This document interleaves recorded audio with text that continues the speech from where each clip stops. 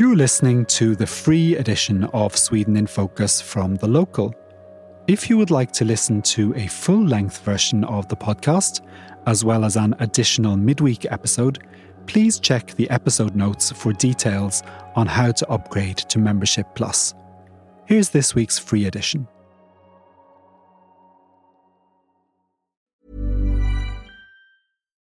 Here's a cool fact. A crocodile can't stick out its tongue. Another cool fact, you can get short-term health insurance for a month or just under a year in some states. United Healthcare short-term insurance plans are designed for people who are between jobs, coming off their parents' plan, or turning a side hustle into a full-time gig. Underwritten by Golden Rule Insurance Company, they offer flexible, budget-friendly coverage with access to a nationwide network of doctors and hospitals. Get more cool facts about United Healthcare short-term plans at uh1.com. Hello and welcome to a brand new episode of Sweden in Focus. We are recording this episode on Thursday, the 29th of September. Today we're going to talk about the latest developments in the coalition talks to form a new government. We'll cover the Nord Stream pipeline blasts, work permit delays, what Swedish words we have adopted and now use when speaking English, and finally we'll discuss the cost of living crisis and how it's affecting foreigners in Sweden. Earlier this morning, I spoke to Handelsbanken's senior economist Johan Löv about the impact of inflation, rising interest rates and a weak krona. And we'll hear what he had to say a little bit later in the show. But for now, I'm joined by our regular panellists, James Savage here in Stockholm and Becky Waterton and Richard Orange in Malmö. Hello, everybody. Hello. Hello. Good morning. Are you ready for Cinnamon Bun Day next week, Becky? I am, but I feel like we are overlooking the last week of September, which is actually Prinsesstårtans vecka. So, I mean, we shouldn't start celebrating Cinnamon Bun Day before we've successfully celebrated Princess Cake Week. Have you just made that up? Prinsesstårtans vecka, Princess Cake Week. I think you've just made that up. I promise I haven't. I was writing an article yesterday about the 5 essential Swedish cakes that you need to know if you live in Sweden.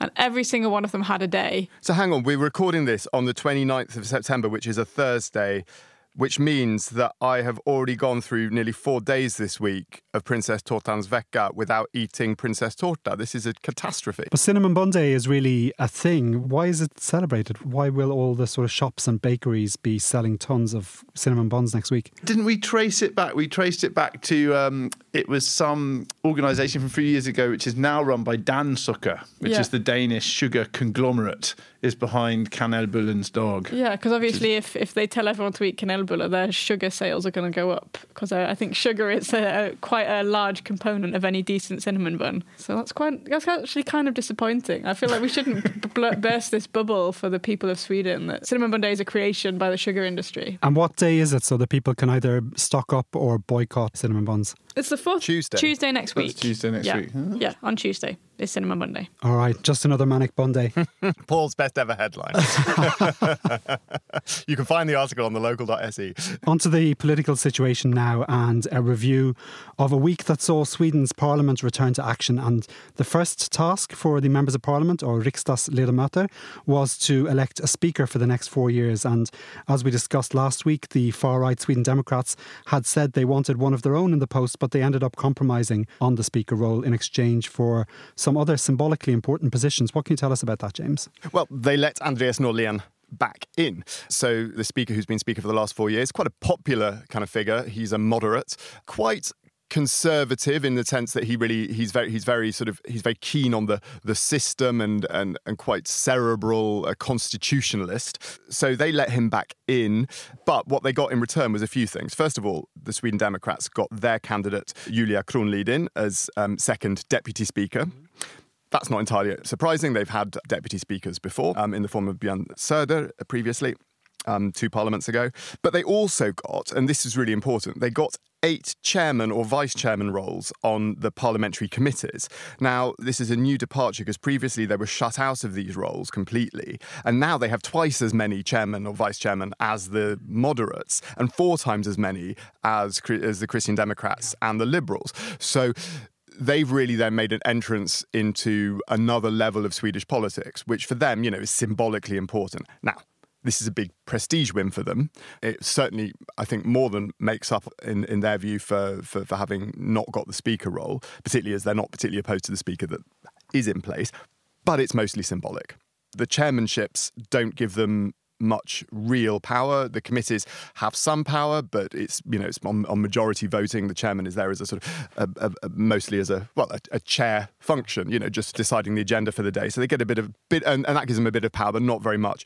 It's the parliamentary chamber that has ultimately most power anyway, beyond these committees. So it is a prestige win for them. They can feel that they've got something out of this negotiation, but it's not going to make much of a difference to the running of Sweden in the long run. And as you said, the re-election of Andreas Norlén was uncontroversial because he's very popular, but the voting got a little bit messy when the time came to vote on Julia Kronlid, who you mentioned, the Sweden Democrat, and it didn't go as smoothly as the Sweden Democrats had hoped, or the coalition partners. What happened there, Becky? Yeah, so the way in which a speaker or a deputy speaker is elected is you have to get a majority of votes. First vote, if you get a majority, perfect, you're elected.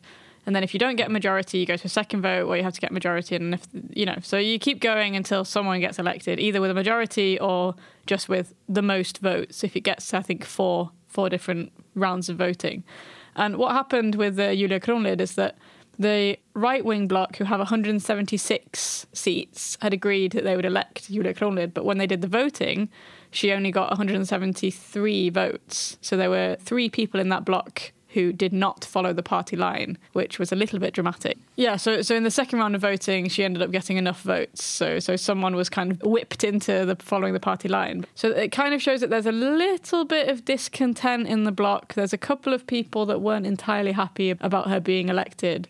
But it's a secret vote, so we have no idea who these people are. We have no idea kind of which party that they're for. We don't know who they voted for instead either. So all of the kind of people you'd most expected on the Liberals have come out and said, it absolutely wasn't us. We've totally supported this thing. And whether you believe them or not, who knows? And then there's also talk that it might have been Björn Söder, who is apparently incensed that he was bypassed for the role by Julia Kronlid and maybe some of his supporters. And I mean, there's all sorts of rumours swirling around, apparently. Impossible to tell which are right and which aren't. Yeah, but not a great start for Ulf Kristersson in his first parliamentary vote. No, literally the first vote, his bloc has to show a united front. They can't show a united front. So it's not a good sign. So the new speaker, or the returning speaker, Andreas Norlén, met with the Moderate Party leader Ulf Kristersson on Wednesday to see how the coalition talks were going. What emerged from their meeting, Richard? Ulf Kristersson came out afterwards and gave a press conference, quite a long press conference, and he's repeated his kind of upbeat message on the talk. He said the talks are going well, but he had given Norlén a pretty detailed description of where the negotiations were between the 4 parties. And he said that he would need 2 more weeks to finalise a deal, and he would return and meet Norlén again next Wednesday, I think, to update him on the progress. A lot of commentators, particularly on the left, took this as a sign that things actually aren't going nearly as well as he's been making out. So Jonas Hinfors, who's a professor of politics at Gothenburg University, was tweeting about how this would mean it had taken them 33 days after the election to establish a government, which, given that they went in throughout the campaign, they were talking about how united they were on all these issues, indicates that the negotiations are a lot trickier than they're maybe making out. And that's what he argued. But I'm not sure if I buy that, because there are so many, what Ulf Kristersson said, it's not just the big blocks, the big things like which parties are involved. There's lots of details about how much money will go to different things and the order that you'll put different bills before the parliament. And, there's a lot of detail to go through, he was arguing. But one thing that has also come out, which is quite interesting, is that some of the Liberal Party people who've been most sceptical of working with the Sweden Democrats came out and said they were now willing to cooperate with them even on budget issues, which some people have interpreted as meaning that the Liberals are really pushing to get a place in the government, and that might be what's slowing the talks down, because the Sweden Democrats have always said that they don't want the Liberals to be one of the 3 governing parties. That could be it. That could be what still needs to be decided.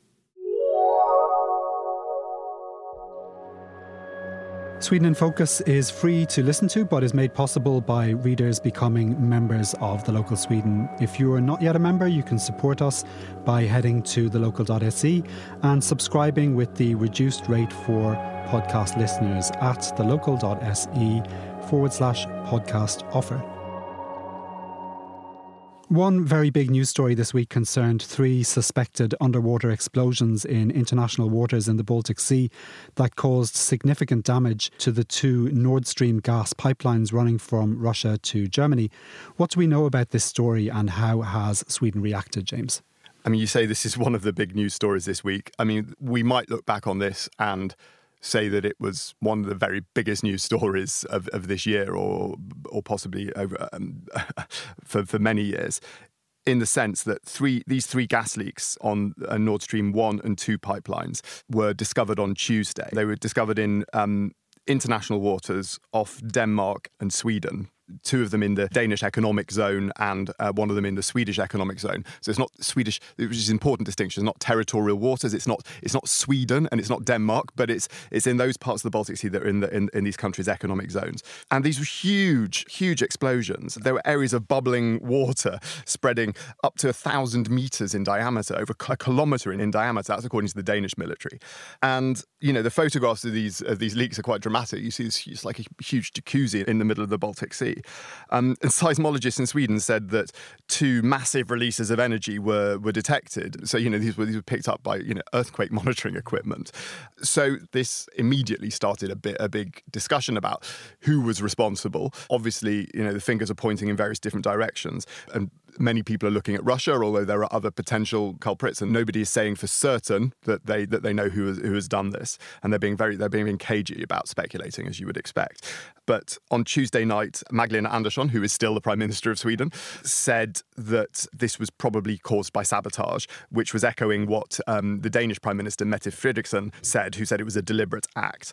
But beyond that, they're not really saying anything. So this is going to be something that's going to keep bubbling. Just underline the sheer amount of gas that is leaking out into the Baltic Sea. I saw that Greenpeace was saying that it's the equivalent of 7 months of emissions for Sweden. Yeah. Like in CO2, obviously methane isn't CO2, but like the equivalent of that CO2 emission. Well, methane is a more dangerous greenhouse gas than CO2 as well.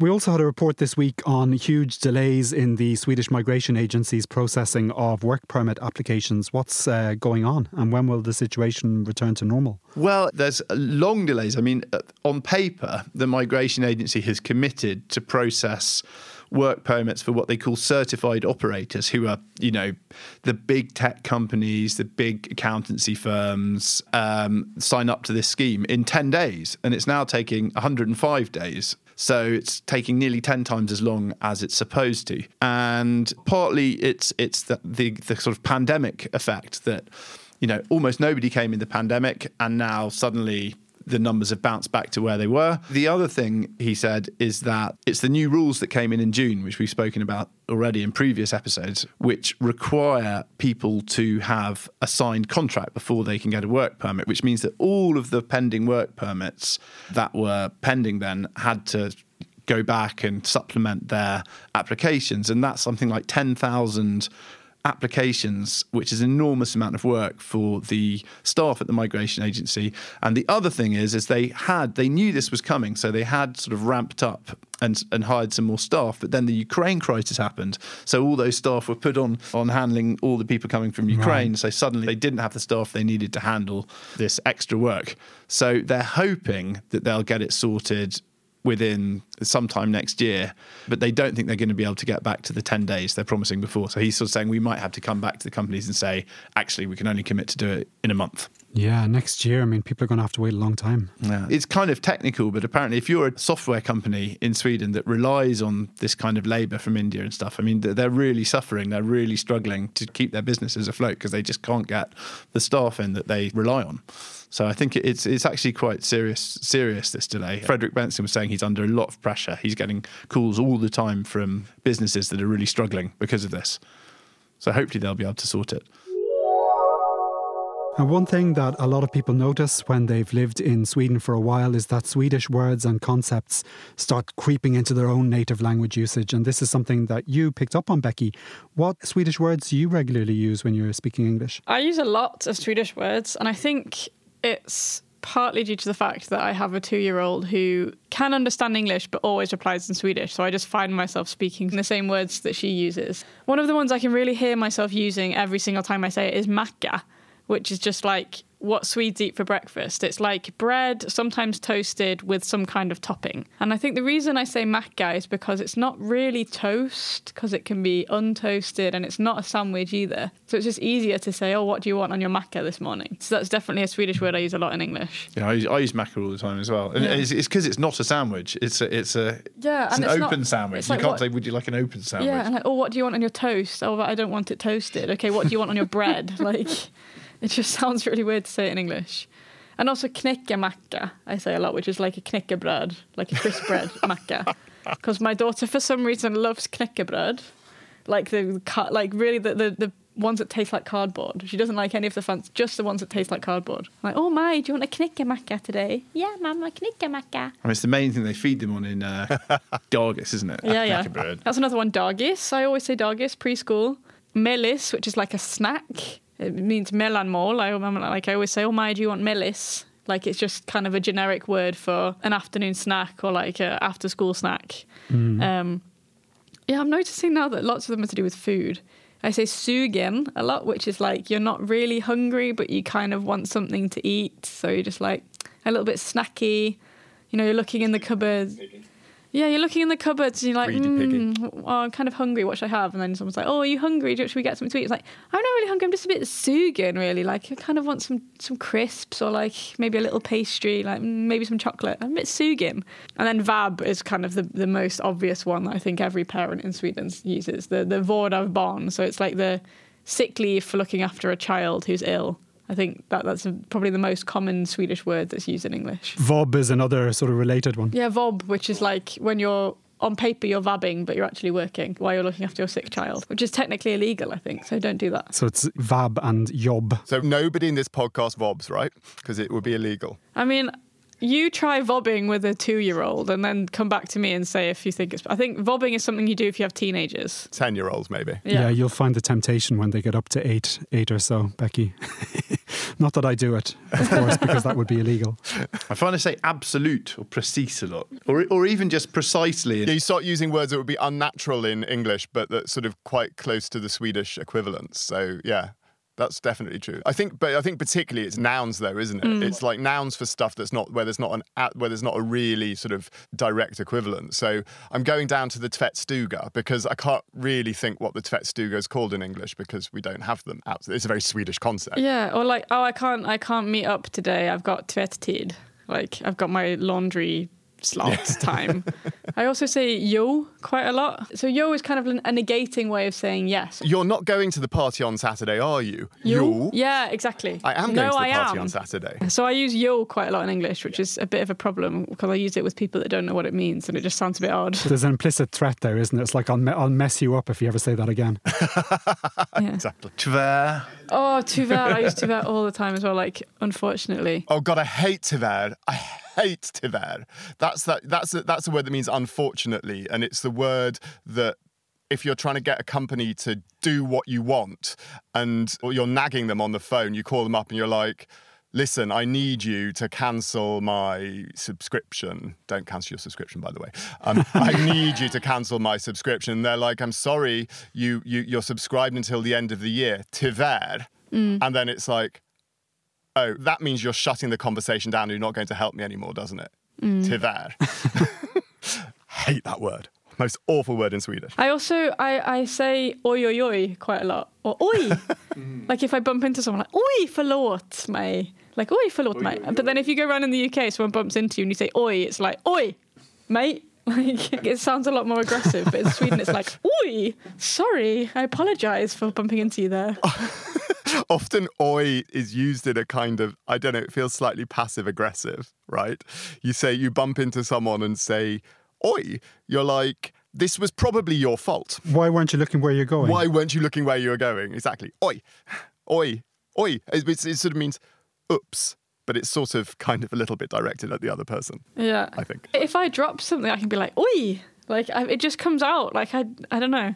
It's like, I found when I was living in Denmark, you can say like puha, which is like, oh wow, like you can say it in like, if you're like, oh, I was up all night yesterday, like, oh, I couldn't sleep. You're like, oh, puha. Oh no, Becky's off in Denmark again. No, but it's always the same thing. It's something that like I've started saying, and then people just look at me like, Becky, what? come back over the bridge. I was there yesterday. I'm sorry. My mind's on pastries and puha. And we'll be back after this short break. I'm Sandra, and I'm just the professional your small business was looking for. But you didn't hire me because you didn't use LinkedIn Jobs. LinkedIn has professionals you can't find anywhere else, including those who aren't actively looking for a new job, but might be open to the perfect role, like me. In a given month, over 70% of LinkedIn users don't visit other leading job sites. So if you're not looking on LinkedIn, you'll miss out on great candidates like Sandra. Start hiring professionals like a professional. Post your free job on linkedin.com/people today. Millions of people have lost weight with personalized plans from Noom. Like Evan, who can't stand salads and still lost 50 pounds. Salads generally for most people are the easy button, right? For me, that wasn't an option. I never really was a salad guy. That's just not who I am. But Noom worked for me. Get your personalized plan today at Noom.com. Real Noom user compensated to provide their story. In 4 weeks, the typical Noom user can expect to lose 1 to 2 pounds per week. Individual results may vary.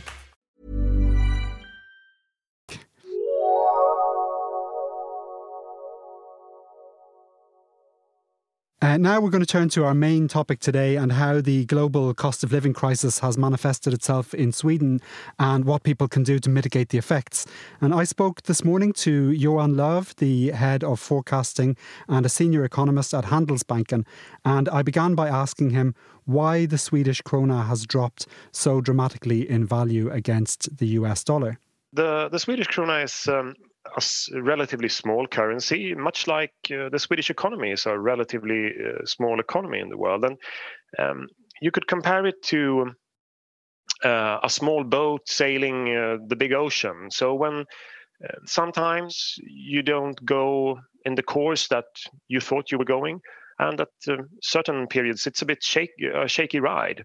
So right now with financial market conditions being volatile with a lot of uncertainty and risks, the Swedish krona takes a hit basically. So investors and various agents of the economy don't want to hold as much of this smaller currency. Instead, they go to safe havens like the US dollar, a much larger currency. So even though there are fundamentals that would suggest that the Swedish krona will strengthen again over time, for the time being and for some foreseeable future here, we think that the krona will remain quite weak in comparison to what you've been used to. Do you think it will drop any further in relation to the US dollar? We haven't forecasted that, no. That said, after we published our most recent forecast on the 21st of September, new volatility came into the markets, a lot relating to events in the UK with the government presenting new fiscal measures and the markets reacting badly to that. And that has hurt the krona as well. As I said, when new risks and new uncertainty enter this very fragile environment that we have now in the larger world with geopolitics and perhaps a coming recession in many economies. So that's been worsening. So we'll see. We haven't forecasted it to become even weaker, but rather to stay at these quite weak levels over the winter and not improve until next year, 2023. A lot of our listeners are foreigners living in Sweden. What impact does the weak krona have on people who live in Sweden but travel regularly to countries with stronger currencies? Yeah, it makes you lose purchase power in these other countries. You get fewer goods and less services for the money that you have in Swedish currency. On the other hand, if you have savings abroad and you feel the need to use some of those savings, when you then sell your foreign currency to buy Swedish krona for those savings, then you get more Swedish krona. So it works a bit differently depending on what household economy you have. What advice would you give to people facing into an autumn and winter characterized by high inflation, spiraling energy bills and rising interest rates? What should people be doing with their savings? So one thing is that before you even sort of dip into your savings, as you expressed it, you could try to cut back on your your use of electricity. And in both Sweden and in a lot of advanced economies, we waste a lot of food each year. So considering that food prices are up more than 10% compared to a year ago, have a look. Can you make use of all the food that you purchase and throw away less of it? That can also be something that helps you through this challenging winter.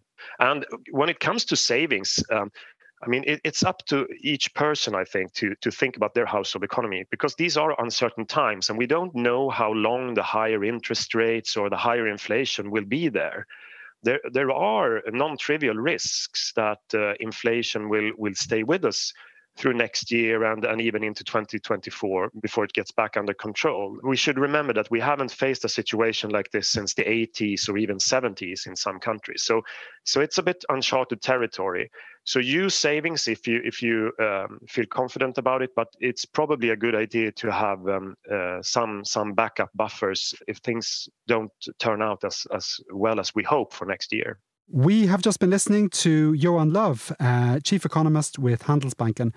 James, if I can turn to you now, it would be interesting to hear how the weak krona affects a company like The Local. How have you been noticing the drop in the value of Sweden's currency? Well, it's interesting because, for a company like The Local, the immediate effect is perhaps slightly positive because we earn more of our money in US dollars and euros than we do in krona, and we have more of our costs in krona than we do in euros. So we don't have any costs in dollars. So that means that actually, the euro has risen in value against the krona, and our costs in krona are the same, and our income in euros is the same, and therefore, all things being equal, we win on the currency issue. But instability in currencies is still a problem for a company like The Local, even if we might win on it in the short term. For some of our readers, it means that their purchasing power is lower, and we're seeing other issues, for instance, with some of our subscribers in France and Spain, some of whom are British, earn their income or receive pensions from the UK in pounds. Now the pound has collapsed, and they have all their costs in euros. So from that perspective, you see significant negative effects. They find it harder to make ends meet, and therefore review things like their subscriptions. And this goes for commercial clients as well. Anyone in the UK who's trying to buy with us, or anyone in Sweden where we denominate some of our advertising prices in euros, and suddenly their krona aren't going so far in euros. So it's a very complicated picture, and I think what most businesses want is a predictability and stability rather than sort of trying to bet on currency fluctuations. So all in all, I think in the long term, having uncertainty over exchange rates is never a good thing for businesses, even if in the short term it might not be a disaster, or it might even be something you win on. But no, we don't like this. One news story that I know you were following, Richard, was the start of the annual lobster season, which officially got underway at 7 a.m. on Monday. Why was this interesting from an economic perspective? Well, every year this is something that's watched quite closely, the first auction of Swedish lobster, because it always goes for sort of crazy high prices. But this year it didn't at all. It went for, depends on how much you've got, but it went for 7,000 krona a kilo, which is down from 77,000 krona last year. So it's a tenth of the price it was last year. And last year wasn't even particularly high. I think the highest it's ever sold, the first lobsters of the season have ever gone for, is 102,000 krona a kilo. So it's rock bottom prices this year. And it was quite interesting because they interviewed the buyer, his sort of fish dealer, and he said he reckoned it reflected what he called samhällsoron, the sort of sense of worry or anxiety in society, restaurants presumably just don't think they can sell top dollar lobster to people. So it's a kind of unconventional economic indicator that things aren't necessarily looking that great for Sweden or for Europe, really coming into the next year. No, because it's interesting, because you would usually think of this, food prices going down in a period of inflation. Is this a good signal? But clearly, it's the price of lobsters doesn't behave in the same way as the price of other foods. Even lobster eaters are having to make make cuts in their food budgets. And Becky, you've mentioned in previous episodes that you're selling your apartment at the moment. How's that going? It looks positive at the moment. We might have someone who's interested in buying, but they haven't actually made a bid yet, so I don't really want to say too much. But I think my advice to anyone who is looking to sell a property at the moment is just like, I don't know how many times I've heard the phrase "is i magen," have ice in your belly. Like, don't kind of act too hastily. Like, keep your head cool. There are still people that need to buy properties. Like, we've had some people interested who are kind of recently divorced or like sizing down from a big house because of energy prices. I think like larger properties, there are still people that are having children that need to move into properties that are a bit bigger. So you still get this. We've been getting, like, every single viewing so far, we've been getting these kind of at least one person to every viewing, but it's not, you don't get the people that are like looking to move just for the sake of it or looking to start their kind of bostadskarriär, their property career, which is a big thing in Sweden. Like, you're only getting the people that absolutely have to move right now and they can't wait, but there are still people that need to move. So I think that's my positive thing, is that it doesn't go as quickly and you're probably not going to sell for as high a price as you would have a few months ago, but there are still people that need housing. There is still a housing shortage in a lot of Swedish cities. So as long as you have a lot of time to sell, you're still going to be able to do it, touch wood. And there are still people who can get mortgages, but the banks are being more restrictive, and the interest rates that people will be offered will be less attractive perhaps than before. So it affects their budgets and everything. Yeah, that's another reason why people that don't have to move are waiting. Like, the only people that are moving house right now are people that can't do it at a different time. People that absolutely have to do it right now because it's not a good time to move house. She says, moving house. That's all we have time for today. Thank you for listening, and make sure to check out the links in the show notes if you want to read up more on some of the topics we've covered. Thank you to our guest Johan Löv for expert financial advice, and to our regular panellists Becky Waterton, Richard Orange and James Savage.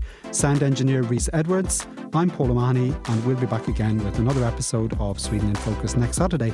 Until then, take care.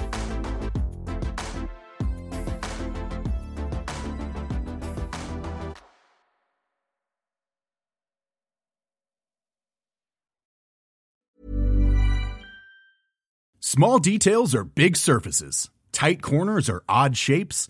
Flat, rounded, textured, or tall. Whatever your next project, there's a spray paint pattern that's just right. Because Rust-Oleum's new Custom Spray 5-in-1 gives you control with 5 different spray patterns. So you can tackle nooks, crannies, edges, and curves without worrying about drips, runs, uneven coverage, or anything else. Custom Spray 5-in-1. Only from Rust-Oleum. Planning for your next trip? Elevate your travel style with Quince. Quince has all the jet-setting essentials you'll want for your next getaway, like European linen, premium luggage options, buttery soft Italian leather bags, and so much more. And is all priced at 50 to 80% less than similar brands. Plus, Quince only works with factories that use safe and ethical manufacturing practices. Pack your bags with high-quality essentials you'll be wearing for vacations to come with Quince. Go to quince.com/pack for free shipping and 365-day returns. That's all for this week's free edition of Sweden in Focus. If you'd like to hear a full-length version of the podcast each week, as well as an additional midweek episode with more interviews and analysis, please upgrade to Membership Plus. Make sure to check the episode notes for details on how to upgrade. Sweden in Focus is a podcast by The Local Europe. Our sound engineer is Rhys Edwards. The publisher is James Savage.